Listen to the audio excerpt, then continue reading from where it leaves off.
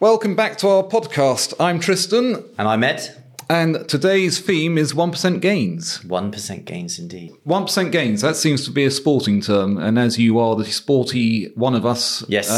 Then... two functioning knees and two everything else. Two functioning knees and, yeah. Let's talk about where this comes from, because I think it's important to understand the background of this. And actually, I always believe that sport and business, there's a lot of synergy between those two and a lot of overlap. And the 1% gains came out of an individual called Dave Brailsford, who was instrumental in the British cycling team. And what he spoke about was if you can make 1% gains in a host of areas, the cumulative benefits of doing that are extraordinary, and the compound benefits of doing that are fantastic.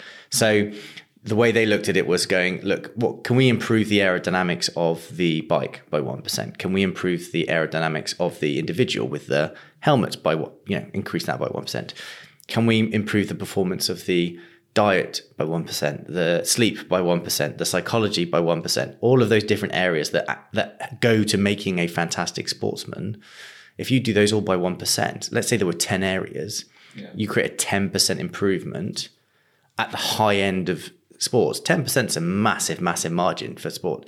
And so what that then led to was a huge improvement in British cycling, all the gold medals you've seen. Obviously, there are fantastic individuals behind that as well that had to actually put this into place.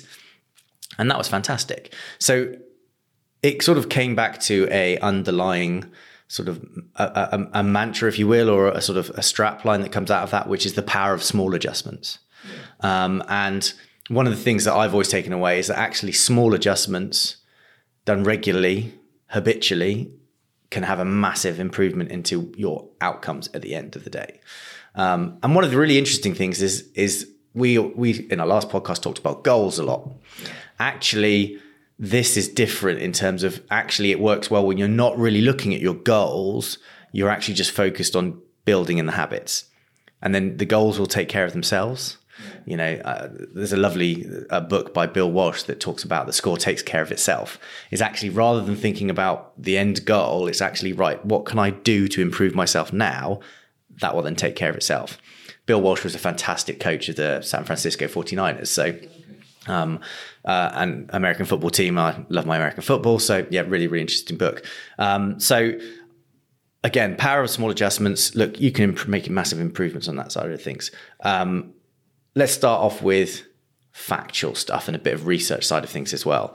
So I just tweaked some numbers, looked at some numbers to say, look, how would this affect an individual that we deal with? Yeah.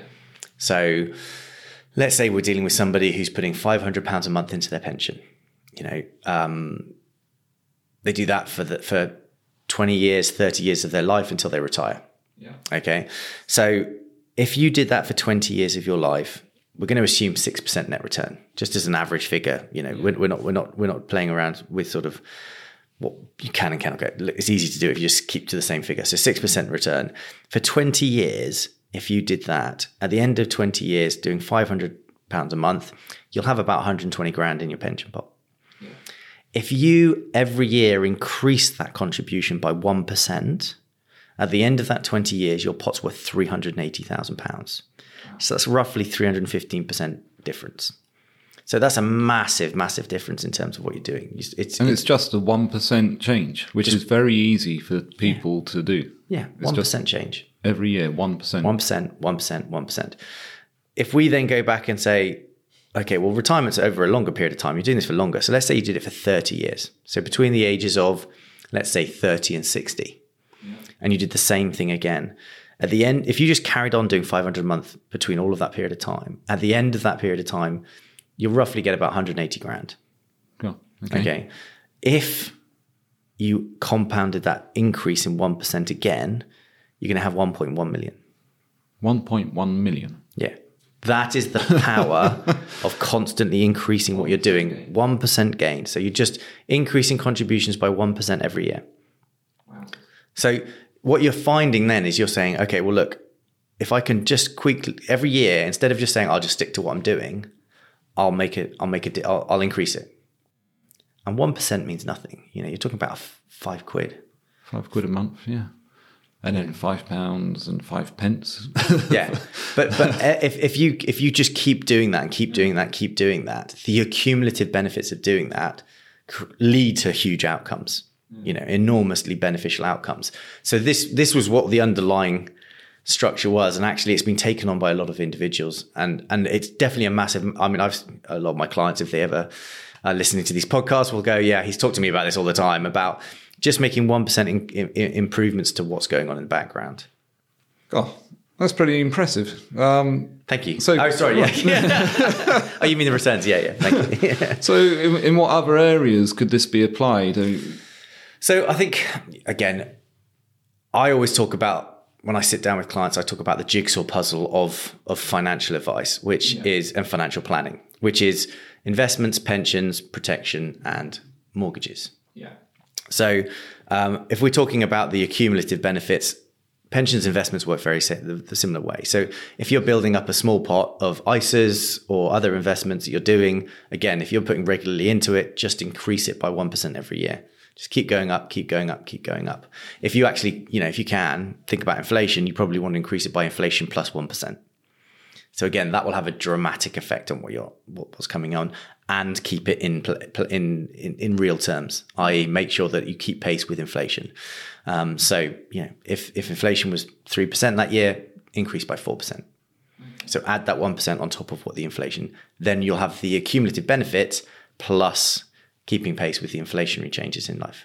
Now, don't get me wrong, it might not work for everybody else, but it's one part of a puzzle. Yeah. So those two parts, the pensions and investments, are obviously very important for shorter term savings and longer term savings. The other side of things is the money out. And we talked about in one of our previous podcasts about, our first podcast, which was about, direct debits and going into your checking out. And I was in a networking group actually yesterday and actually asked everybody in the room, did they do that? And it was amazing that how many people had and actually have got rid of lots of things that they just weren't spending money on or weren't using. Ironically, we then went on to talk about, our favorite box sets to watch at the moment, which then you suddenly go, well, I've got subscribe to this and that to go and watch it. So, there's a dichotomy to it. But if we think about the outflow of money, the biggest cost that you have when you're doing your financial planning is probably your mortgage and your protection money. Yeah. So protection is money that is a cost going out, but it's a very important cost because it's protecting you against, a massive upheaval in your life, whether that's being unable to work for a period of time because of ill health, death, which obviously is very, very dramatic, or critical illness. So those are really, really important things. But the cost of those are expensive. What we have found over time, and if you look back over the last 30, 40 years, is the life expectancy and the health generally of individuals is getting and improving. Yeah. So every sort of 3-4 years, you should review what you've taken out and see whether actually you can get a bit of an improvement on what you're paying in the protection because your life expectancy is probably improved. Or the market's got cheaper, so always seeing what's out there and researching what you've got there. So if you can save a little bit on your critical illness, save a little bit on your death cover and your income protection, that has that can save you marginal bits and pieces of what you're paying. Yeah. So again, saving more money going out the door, that then translates to more money you can put into the investments and pensions, or more money that you have for yourself to enjoy. The other side of things, obviously, which is one of the biggest expenses that we all have, is your mortgage. Yes. Tell me about it. Yes. and at the moment, very, very dramatic. We've seen a massive change from a Bank of England base rate of 0.1% to a Bank of England base rate of 4%. I mean, that's a hugely dramatic change. And so when I'm talking to clients now and they're talking to me about their mortgages, more importantly than ever, going around and shopping around and looking at what is the cost, what is the most effective way to do this, and what could the impact be? And we've talked again previously about, long-term fixes versus variable tracker rates, and everybody's individually is different. And as I'd always say, speak to a really good advisor, mortgage broker, who can help you decide what is right for you, because it's not the same for everybody. But I've had conversations recently about a young girl taking out a mortgage, and I talked about the tracker rate and a 2-year and a 5-year. And actually we worked out that yes, the 5-year is more expensive than the other ones, but having that certainty of budget for her was more important. Yeah. But what you can look at is, look, if I'm trying to make sure that I'm getting the best mortgage rate out there, if I can save 0.5% over a 5-year period every year by taking a mortgage out with a provider here over a provider there, that's a massive saving going out the door on one of my biggest expenses per month. Mm-hmm. So, we always sort of say, oh, well, as long as I get a mortgage, the rate's irrelevant. Well, actually, those marginal gains in that rate can have a dramatic effect on what's going out the door. Especially with a bigger mortgage, you get that compounds in itself. So debt and interest compounds in both directions. 100%. It compounds in debt and it compounds in growth. Yeah.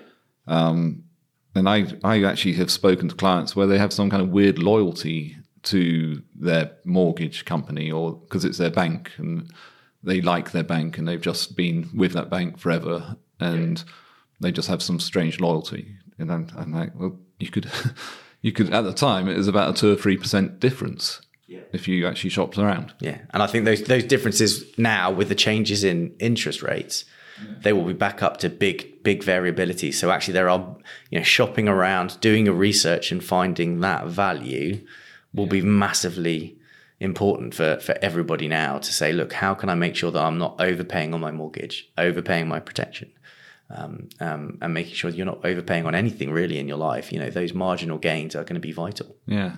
Yeah. But I can already hear the calls of people saying, but what about advice? The advice fees that we pay, should we be doing it ourselves, doing it on the cheap? Yeah, and saving money. And there comes the sort of false economy that you can get from trying to save money as well. Yeah. So when we're talking about, habits and savings and trying to shop around, we're talking about factual percentages. But there is also what I call is sort of the non-quantitative savings that you think you are making that actually might not help. And what we tend to find with, some people are very good at self-investing and self-managing, and that's absolutely fine. But a lot of the research that's done by, research done by Vanguard, for example, has shown out that actually on an annual basis, the power of having and paying for advice actually net can have a massive marginal improvement to the outcome. So you're talking up to 3% a year. They think that you can improve by having an advisor that helps you make sure that lots of different areas you're doing things right. So behavioral side of things, making sure that actually you're not, selling when the markets are down and buying when the markets are high, actually saying to you, look, actually keep the investments going when the markets are low and when things are going wrong. I mean, we go back to 2022. It was a terrible year for the markets, but those that carried on regularly saving through 2023 are going to come out and going, wow, thank goodness I did that because of the pound, because of the pound cost averaging, i.e. investing monthly as markets are lower, buying cheaper units leads to a longer, better outcome, rather than those that delayed and waited and tried to time the market. I will be certain that they will not be in a better position coming out of this. So that behavioral financial assistance you get from an advisor that stops you from making what I'd say are sort of irrational decisions based on behavior and emotions that, are understandable. You're talking about your pension, your investments, your more, big life decisions. So they can have massive value for that side of things. Tax planning, the advisors that can give you really good tax planning advice can save you thousands and thousands of pounds, and that's vital. And that can have a massive potential upside to what you're doing. So that's actually marginal gains. Yeah. So the way I'd look at it with a financial advisor is actually what you're looking at is almost having a Dave Brailsford in your corner, who is then doing those marginal gains to what you're doing. So, a good performance coach, financial consultant would go, right, let's rebalance your portfolio to make sure that it's working in the most effective way for you. Let's, look at how you're taking your money out in the most tax efficient way. So when you do retire, let's make sure that you're drawing out in the most tax efficient way and you're not paying taxes you don't need to, because again, the marginal gain effect of paying taxes you don't need to will impact on the value of your money. So when you put all of those together, actually the marginal gains of a good financial advisor can be very, very powerful to increasing the returns. And that's not a quantitative gain. That's actually a non-quantitative gain. And that's some ways the kind of frustrating thing of it, because a client will just be looking at their figures. They don't. There's no way of actually saying, well, we've saved you X amount of tax this year. We've done this, and because we swapped those portfolios, you've done that much better. All those kind of things which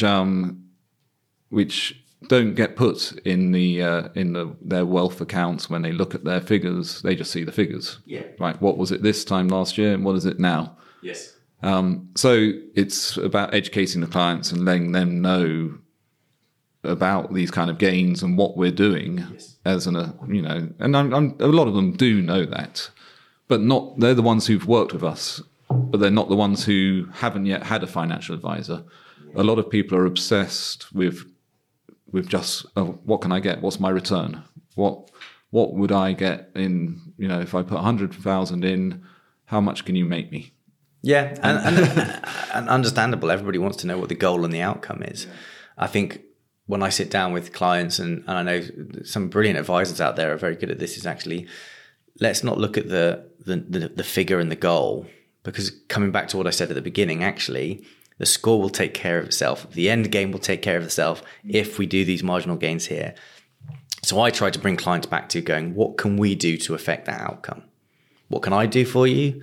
What can you do for you? And what I say is that actually the power of regular advice, i.e.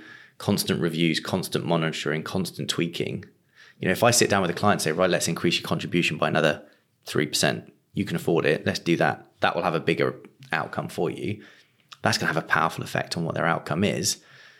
But we're not really focusing on the end game yet. When we get there, you'll feel the benefit of that. So again, the score will take care of itself. The end will take care of itself. So let's focus on what we can affect now, building those habits in, building those changes in. And again, yes, clients will want to know what the outcome will be. And we want to give them an idea of what that final figure will look like if we do these things. So again, look, that's why, I plug those numbers in and say, look, this is what it looks like in 20, 30 years by making these tweaks, because it will actually quantify for the clients the value of doing those little changes. And actually, if you then multiply that, let's say that 30 years, 1.1 million, if you're doing that for a pension and for an investment, and you're saving £1 million in your mortgages and saving £1 million on your protection, that's £4 million, and people sort of go, well, I'll never have £4 million. But actually what we're saying is over 30 years, we're talking about £2,000 a month. If you focus on making sure that £2,000 a month is working in the most effective way for you, that's a 4 million differential over 30 years. So you're affecting £4 million of your own personal wealth over a 30-year period. So actually making sure that you do these things is the most vital thing I can ever recommend to an individual. And if it's my call to arms, I will sing it from the treetops. And I quote Dave Brailsford to my clients at pretty much every meeting I go for, going, this is what we're going to try and do for you. Marginal differences, marginal gains, trying to make sure that we improve things by just 1% here, 1% there. What can we do to get you from here to the greatest outcome possible?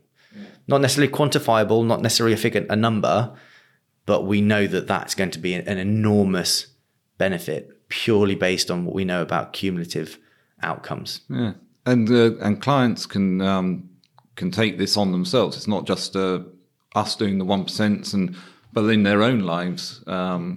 I think a lot of people, again, about this whole loyalty thing, a lot of people stay with the same employer. Yep. And they don't push for a pay rise. They don't, people who switch employers, not that I'm recommending this, but people who do switch employers do tend to get bigger pay rises as they move. We do have business owners as clients that have lots of employees. So yes. If you're an employee of one of our clients. My staff have all left because of you. Yeah. No. But I think it's important to look at going, look, are you getting the best out of yourself? Yeah. Your own. Yeah, absolutely. And even if you're self-employed or you've got your own business, the whole 1% just carries through on all of that. If you can get your turnover 1% increase each year. As you know, I love my sport. I love my training. I go to the gym a lot. So, when I do that side of things, again, I'm looking at, my personal trainer, Laura, who's a lovely, lovely girl. lady, she basically sits down and she will look at what can I do to improve Ed's performance and how can I push him a bit more. So give you a great example. The last training session I did, we had 3 sessions set out. And rather than just doing those 3 sessions, it was like, but what we can do is in between those sessions, you can go and do a little kilometer run. So just added in a little extra, which I know when I'm doing that will mean that when I get to do whatever I want to do, the performance I want to do, which for me is doing high rocks training, which is a big fitness games, is to go, actually, I know I'm going to be better because I've just made those little extras. I've done a bit more every session between getting there, and it comes down to everything. Again, you go to the supermarket and you go, am I going to go and buy this? I'm not going to name the brand of butter that's in the news all the time, or should I get the supermarket own brand? I'm one of those nerds that actually looks at the price per 100 grams. And so am I. Because they do. You go to the supermarket and they sometimes have individual cans for 50p, but you can buy a 4-pack for £2.50. I'm thinking, well, how does that work? 5 of those cans then, please. Thank you very much. Exactly that. So, again, being hyper aware of those little things that you can do, going to the supermarket, I was really pleased to read that there's a massive increase in individuals buying own brand. Yeah. It's all made in the same blooming factory. I will admit I have a massive, I love salad cream, which I've had for many, many years. And we've switched from a mainstream, household brand, I won't mention the name obviously, to a supermarket own brand. And okay, it tastes a little bit different, but it still tastes lovely. The only thing I said is that the bottle, it doesn't come out very easily. It doesn't come out the same way, and it's really annoying. But when we looked at the price differentials, I was like, I can suck up that pain. That's not that big a difference. It's not that mess of an issue. And again, in my head, I'm going 1% margin, 1% difference. It's tiny little things that you can do. And if you just think about all we're talking about in this podcast, if you can just change all of those different things, the cumulative outcome in 20 years' time. Yeah. Huge difference. Powerful stuff. Right. Well, and that's it for today's episode. Thanks for listening to A Wealth of Positivity. To catch all our new episodes, simply follow the podcast on whatever podcast listening app you use. You could also binge listen to all our previous podcasts too. If you've got something you'd like us to talk about on the podcast, drop me a line at tristan.johnson@sjpp.co.uk and we'll see if we can add it to our future episodes. It helps us find new listeners if you give our podcast a like and a review. Bye for now, and we'll be back in 2 weeks' time. See you in 2 weeks.